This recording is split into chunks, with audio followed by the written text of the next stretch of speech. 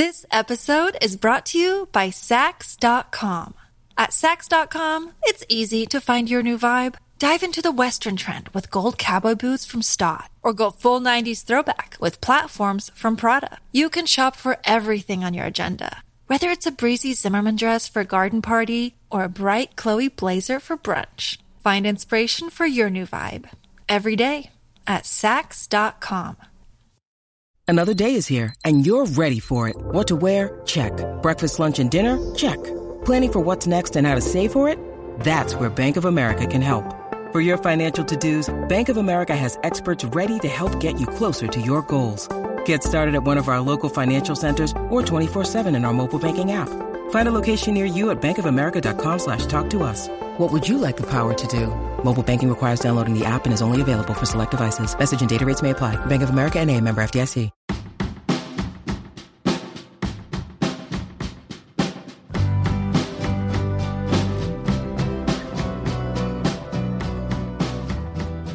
What's up? It's Jenny LSQ. Welcome to episode 17 of my LSQ podcast, which, more importantly, is part 2 of an interview with Conor Oberst of Bright Eyes and Desaparecidos and beyond. Thanks to everyone who checked out the first part and for all your sweet feedback as well. By the way, you can always reach me on Twitter at JennyLSQ. So just to catch you up on the first half of the interview in case you haven't gotten to it yet, we talked about Conor's earliest childhood musical influences. Things like tagging along with his older brothers to all-ages punk shows in his native Omaha, or hanging out and learning everything he could at the local record store. We also discussed his high school band, Commander Venus, and some hilarious memories from that era, and the initial recordings as Bright Eyes. And in this second part of the interview, you'll hear us discuss how some of Conor's more contemporary influences entered the picture, specifically Bob Dylan. And we'll delve into Conor's songwriting and lyric writing process, which I just find so fascinating as someone who regards Conor as one of the finest lyricists of his generation, or, in my opinion, any other for that matter. Also, don't forget, if you're listening to this podcast when it's still new, Conor and his Mystic Valley Band are on the road right now. Check ConorOberst.com for more info, but you don't want to miss that show if you can possibly avoid that particular feeling of absence and loss. Life's hard, but you can go to some good shows, Alright, let's get into it. Conor, part 2 on LSQ. After you went, as a kid into this super hyper deep dive into, Indian punk stuff or whatever, when did you start revisiting the even older stuff, your sort of Bob Dylan-y stuff? Same thing, back to the record store and back to Simon Joyner and back to my older friends, where it's nobody knows who Simon Joyner is, so it's that's why it's kind of funny to even say it this way, but right. Probably the reason I like Bob Dylan, and of course I remember learning to play Blow in the Wind when I was 10. But whatever. My parents were not Dylan heads. They were they had his greatest hits or whatever. Right. But I'm a huge Dylan fan and have subsequently absorbed all of his records. Well, maybe not the last 10, but up until the Frank Sinatra records. No, but all of my, I guess, affinity for what you'd call kind of folk or country stuff, my favorite Townes Van Zandt, John Prine, Dylan. Even my parents were Neil Young fans, but even more deep dive shit on Neil Young, and just kind of who I would consider my long-term heroes all came from kind of a backhanded way of this is influential to this other thing you like. Other thing, yeah. Or this lo-fi '90s tape culture, Joyner and John Darnielle and Lou Barlow. Same. I think that's how you do it, right? Yeah. Is you're okay, where did they get it from? Yeah. And and because of the record store, they were able to be and listen to this, and this is, what I mean, and here's this Chris Christopherson record, or here's this Townes Van Zandt record, or here's this, Phil Oakes record, or whatever, this right. stuff that I probably would have never come to on my own, but because I knew that it influenced like these more current artists that I was admiring at the time, made me interested enough to go and investigate their like predecessors, which no offense to all of them, but I ended up in a lot of cases liking the predecessors more, you know, but I had to get there somehow. Yeah. You know? Yeah. I mean, Dylan is like weirdly like the gift that keeps on giving to me. Like, I feel like there's, I mean, so many amazing records and amazing, even when like the music is like not exactly that interesting. It's just, I mean, just the word, because I'm, you know, obviously like I think about words a lot and think about words to melody lines a lot. And yeah, I mean, there's a reason why he's like kind of like not really disputed as like the best songwriter, because it's like, yeah, he, if for that thing, yeah, he is empirical evidence, he's like the best right at that thing, right. You well, know? he's the best Bob Dylan there will ever be. Right. That's for sure. And I feel like, you know, what I do is similar enough that I would be bullshitting if I wasn't like, yeah, obviously, like Bobby D is fucking sick, dude. Yeah. I mean, like, He's the his maestro. shit it's hot. I mean, sure, you can get into like the weeds and there's 1,000 missteps or not that great of songs, but the guy's written, how many songs has that guy written? Like thousands of songs. Yeah. It's like, well, and if you're at all a songwriter interested in like words and like, you know, like putting the human experience into like a rhymed meter situation, how will you not celebrate that guy's contribution to the world? Because he's the best at that. You know, you can like dance around the issue. I felt like when I was a kid like 20 whatever, early 20s, and I got the whole bullshit fucking New Dylan thing, which was like, sucks if you're a songwriter and you're just trying. And I never felt like I was like, compared to a lot of people, I never felt like I was like particularly like emulating Dylan. I was like guy with a lot of words in my songs, you know? Yeah. Basically. Like melodically, I don't think I ever like was trying, you know? Right. I just had a lot just of the cadence, the words, the verbiage, yeah. Yeah, just a bunch of words. And it's like, okay, well, that's what folk music is, for one. And the thing with Dylan is like he admits to it, and I think multiple times, that obviously he was a Woody Guthrie, right, you know, fucking like impersonator. Right. I mean, he literally was. Right. He literally came to New York City and played Woody Guthrie songs. Yeah. And sounded exactly like this dude. Yeah. Went and fucking was like a super fan and like tracked him down on like his fucking hospital bed. So he's not immune to that thing that makes you gravitate towards stuff you like. But I don't know.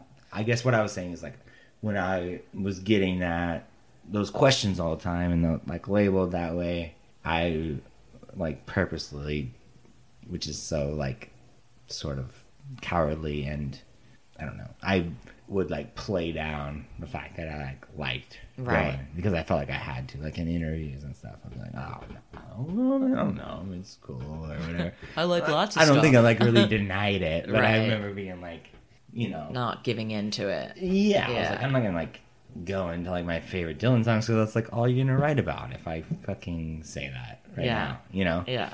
But did you, and obviously Simon Joyner is the point of entry for a lot of this stuff for you, but like when you started writing songs and you were writing lyrics and early on kind of figured out that words appealed to you, but like, was there a series of things you had to do to improve, you know, your wordsmithery?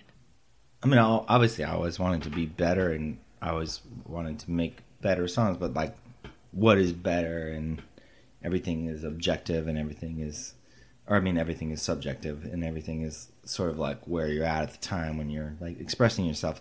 So, I mean, did you was there a point where you where more revision entered the picture in your process, or where, I think at an earlier age, I would just finish a song and that would be it, record it, because it was oftentimes like finish it, record it that same afternoon on the 4-track, and that was the song, and that was it. So yeah, as I guess my process of recording and definitely like collaborating with Mike Mogus and the Bright Eyes stuff, and then subsequent like producers and shit, you get more into like, you know, let's work on this more and let's revise, and that definitely crept into like the word or songwriting part of it. And I wanted to, you know, put my best foot forward as far as like what I could do on that aspect of the music. So yeah, I got into the habit of writing like multiple verses for a given song, you know, whereas maybe I would have like, you know, say there's 3 verses in a song, like I would have just done it and that would be it. Right.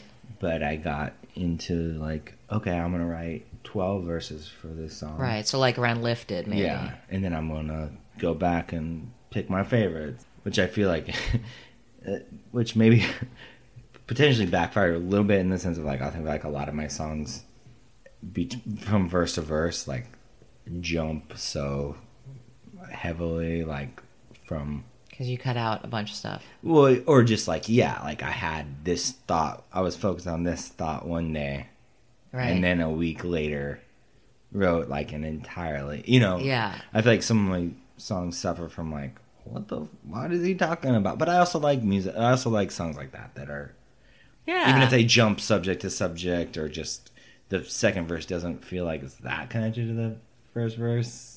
As long as I don't know. I don't. As long as it's a good verse, right? I don't know. I don't think you have that problem at all. I mean, the opposite. I think your songs have a high rate of continuity in terms of like once the kind of idea is, once the listener is clear on what the idea is, it's very kind of consistent in terms of like sticking to different ways of looking at that idea or something. Yeah.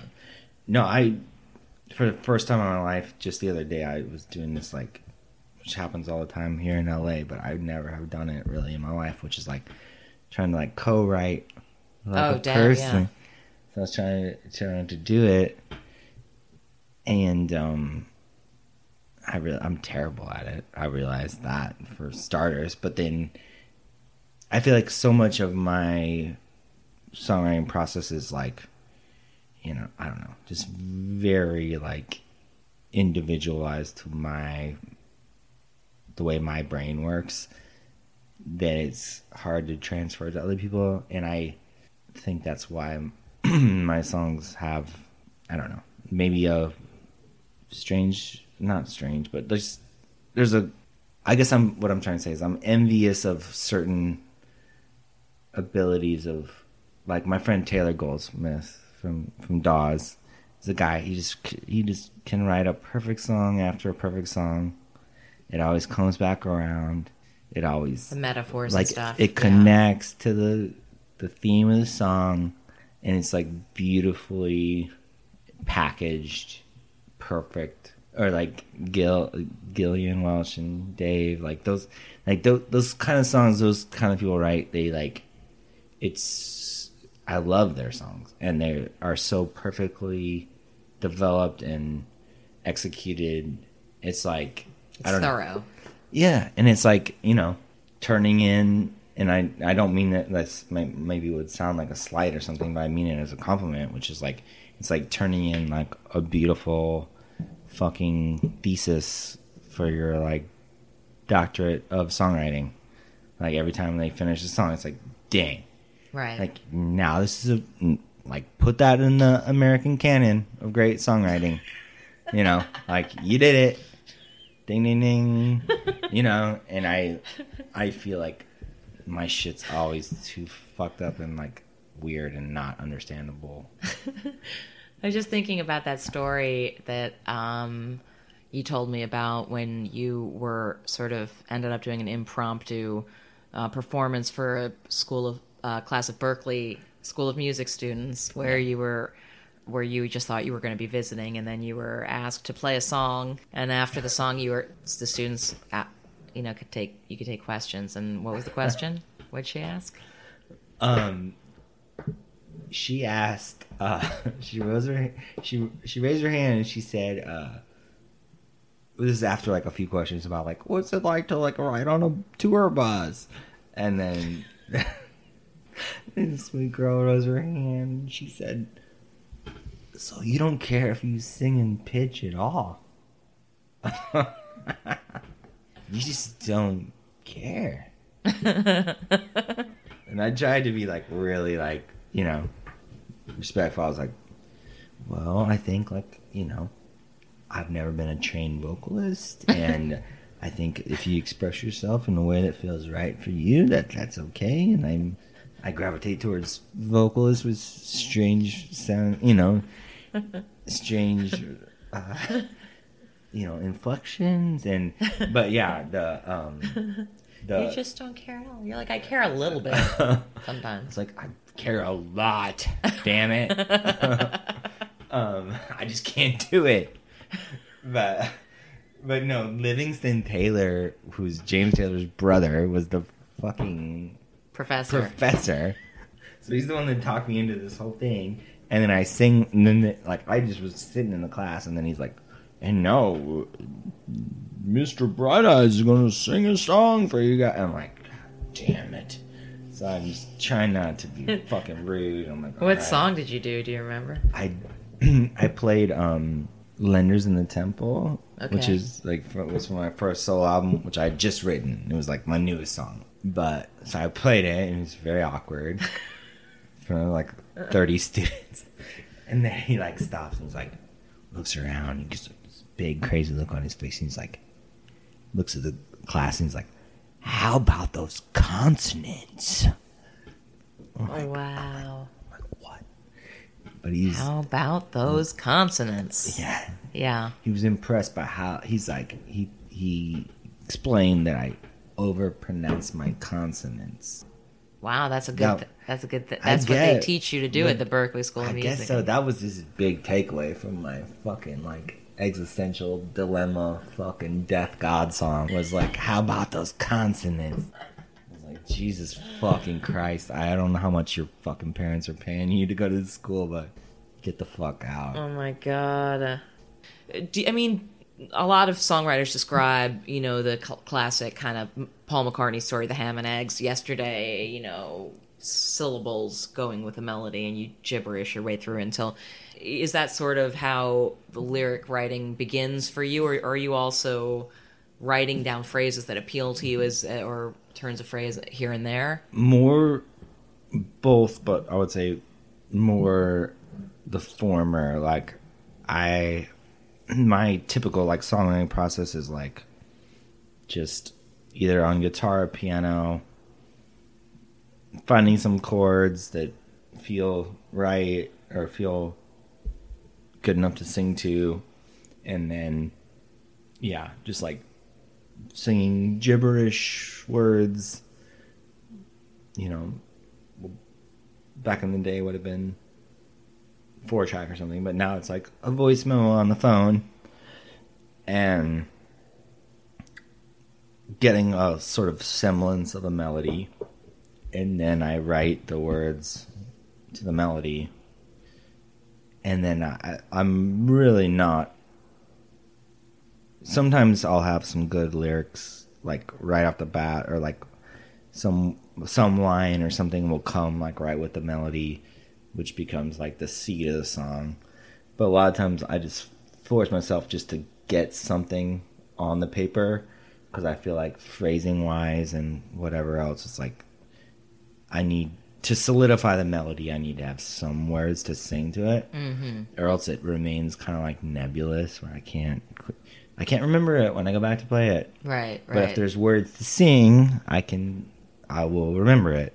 So I do that, but with the absolute, and probably like 98% of the time, like rewrite the words, you know. Right. Or maybe I'll like the rhyme scheme. Like I'll like kind of like how some words sound in the gibberish like early state. And so I'll be like, okay, like phonetically I like how this works, but I'm not saying anything interesting or cool or relevant. So I'll focus on finding words that fit phonetically with the chord progression and the demo, but that I like more as like poetry, you know? Right. So, and then do you sit separately for a period of time, like separate from the melody, separate from the song, as you are really fleshing in the bones of the words? Because it seems like it must be a pretty intensive process, since there are, as you say, a lot of words and sometimes a lot of verses and ideas and some very refined turns of phrase and stuff like that. Like, I mean, is there a lot of time spent just sort of focus only on the words, or do you always have to be kind of listening to the song as you're... No, I mean, and this is something I like want to actually improve on, which is, I feel like there's more I could do with melodies, and, you know, I tend to like, once I get like my stanza and my melodic structure, I could write 200 fucking verses to the same fucking song. You know, it's like easy, you know, about like whatever subject, you know. So it's more like focusing like, okay, what do I want this thing to be about? It's great. And that's where like, you know, collaborating comes in. And, you know, I don't feel like I'm the most like musical person in the world. I'm not like a great guitar player. I'm not like a great piano player. Like I do it in a very like utilitarian fashion. Like where like I feel like the thing I do that is interesting to the world is like the words and the vocal melody and the sort of presentation of some idea or something that might be interesting to somebody. Like I don't you know, I'm under no like illusion that I'm like some kind of sick guitar player or piano player. But I also am smart enough to like surround myself with people that are very gifted in all those like pursuits, and I've made it part of my life to find those kind of people and attach myself to them and try to bring as much out of them as I can and have them bring as much out of me as they can, and like, you know, marry our talents so that, you know, at the end of the day it might be a complete picture of musicality and poetry and whatever, songwriting and concept, and, you know, I don't know, it's all like an art project to me. It's like I want it to be fucking dope. I want like people to like walk away being like, God damn, that's like, gave me the heebie-jeebies when I heard it. I was like, ooh, because you know that stuff when you hear it. Yeah. What shows that you've been to as a fan or as a concert goer do you remember most fondly as having been, you know, like the feeling you hope that people get at your show of like, just, wow, that is fucking the zone right there? I'm trying to think of like ones that have really knocked me off my feet. Like, actually, I saw David Byrne one time at Telluride Bluegrass Festival. He had probably 20 people on stage. That was like one that knocked me out. Like some of those cats that like that are just really like, yeah, they're super popular and they're super long-term artists, but until you see them, you don't. I had the same reaction to like Bjork when I saw her. Like I went with my friend Nikki from the Yeah Yeahs, like open for her. Like this is in Boston, like I don't know, fucking 2004 or 5 or something. I went and saw her play. She had like a crazy dope band with like a harp player and like all these singers. You know, just like some shit you see, you're just like, ooh, this is like out, like this is like too potent to really even digest. I saw fucking Beyonce at some weird like Irish or some fucking festival, but I got, because of our because we were playing too, but I had like the right badge or whatever, so I gotta be like kind of like in the barricade, Right. just watching her do her power. I was like, yeah, of course this is like one of the most powerful women in the world. She is like amazing. Like she is like fucking queen of fucking pop music. Like I get it. You know what I mean? Like I don't even like listen to her records, but I was just like, holy shit. exactly. Yeah. It's a testament to like, I don't know. You can talk endlessly about like how marketing or record labels or radio or whatever like fools people into like buying into like a bunch of bullshit, which is true, but there's also something true about there are some people that like fundamentally at their core are so interesting and so artistic and so intriguing that people are drawn to them like a fucking moth to a flame. Like that's just you can't like there's no denying it. You know, it's just, like people go to it. I saw I played the same stage as fucking Hall & Oates in Europe like a couple summers ago, and like you know like Hall & Oates from you know like when I was a kid. They fucking ruled. Yeah. I was just like these like old ass dudes from Detroit just crushing some weird fucking soul rock music in the middle of like you know fucking Denmark or wherever the fuck it was. Yeah. And he's like it was insane. Yeah. I was like there's you don't get this good by like no. They've literally been doing this since the 60s. And they are just this good. Yeah, that's like Lionel Richie, too. Yeah. Like, if you see Lionel Richie live, you're just like, oh, yeah, Lionel Richie is a fucking amazing performer and has a million awesome songs. Yeah, exactly. And It does restore one's faith in that at least sometimes the things that are popular because they're legitimately the best things. Exactly. You know? Yeah. And like, yeah, if you can do that for that long and be, I think, not a facsimile of something else, like when everyone's influenced and everyone's inspired by stuff, but I think that, to me, that's like the real cut and dry shit. It's like, where it's like, if you can stay in the business long enough and keep putting out like creative output long enough that you become a thing that is like singular to your vision. I think that's what every like artist should like try to get to, which is just like it doesn't matter what it is and it doesn't matter what it takes to get there. This episode is brought to you by Sax.com.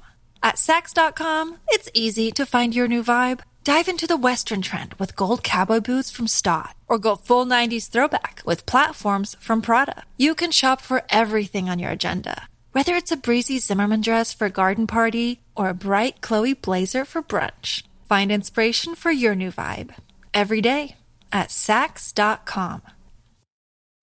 When you need mealtime inspiration, it's worth shopping Kroger, where you'll find over 30,000 mouth-watering choices that excite your inner foodie. And no matter what tasty choice you make, you'll enjoy our everyday low prices, plus extra ways to save, like digital coupons worth over $600 each week. You can also save up to $1 off per gallon at the pump with fuel points. More savings and more inspiring flavors make shopping Kroger worth it every time. Kroger, fresh for everyone. Fuel restrictions apply.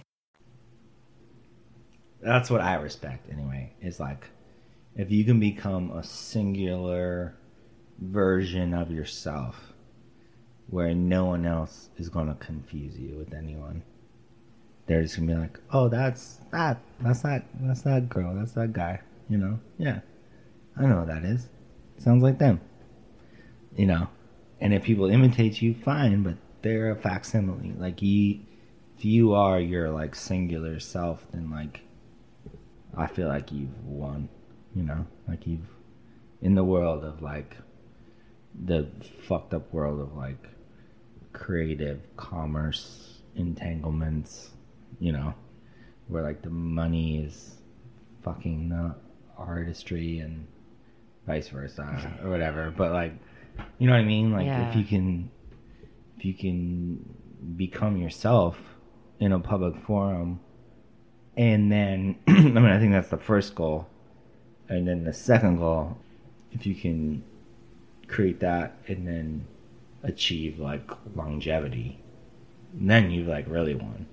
Then you've like, that's, to me, that's like the ultimate goal. It's like, be like your undeniable self, whatever that is, and produce art for people, and then continue it, you know, until, for as long as you want. Exactly. Until old fucking Mother Cancer tears you down, or whatever the fuck gets you. Timmy Taylor fucking car crash. But you know, you just, that's the coolest. That's what I admire in people, you know. Something to aspire to. You know, I just want to make stuff that resonates with me, and you know, I think if I make art that feels right and relevant and like personal and immediate to me, there'll be some segment of the population of the world that will feel similar and will, you know, in their, you know, it's kind of like passing the hat at this point, but it's like, yeah, there'll be some people that'll somehow give me money, whether it's giving, you know, buying a t-shirt or going to a show or paying for a fucking stream or whatever it is, who cares? But there'll be enough people that put a dollar forward. Right. That'll sustain me to continue my life and not have to get another job. And that is a beautiful thing. And I'm very grateful. All right. Well, I think we did it? I think we did it. I think we actually talked like normal people. We did. But I think I did good today. You did great. I think I said what I meant to say. And thank you so much for doing this. All right, well, that brings us to the end of episode 17 of LSQ. Thank you so much for listening. And, of course, major thanks to Conor Oberst. Love you, dude. And thanks to all the folks at NAG Management and None Such Records for their help and support. In the next episode of LSQ, a conversation with Leon Bridges. That's coming up in a few weeks. After that, Dirty Projector's Dave Longstreth is my guest. Subscribe now so you get those episodes the minute they come out. And as I mentioned earlier, you can always reach me with questions and feedback on Twitter, @JennyLSQ. And also, before we go, one last thanks to the wonderful Greta Morgan of Springtime Carnivore, who wrote and recorded the LSQ theme song, and who's going to be on the road in Vampire Weekend as a touring member of the band in the months ahead. Yay! We love you, Greta. All right, talk to you next time.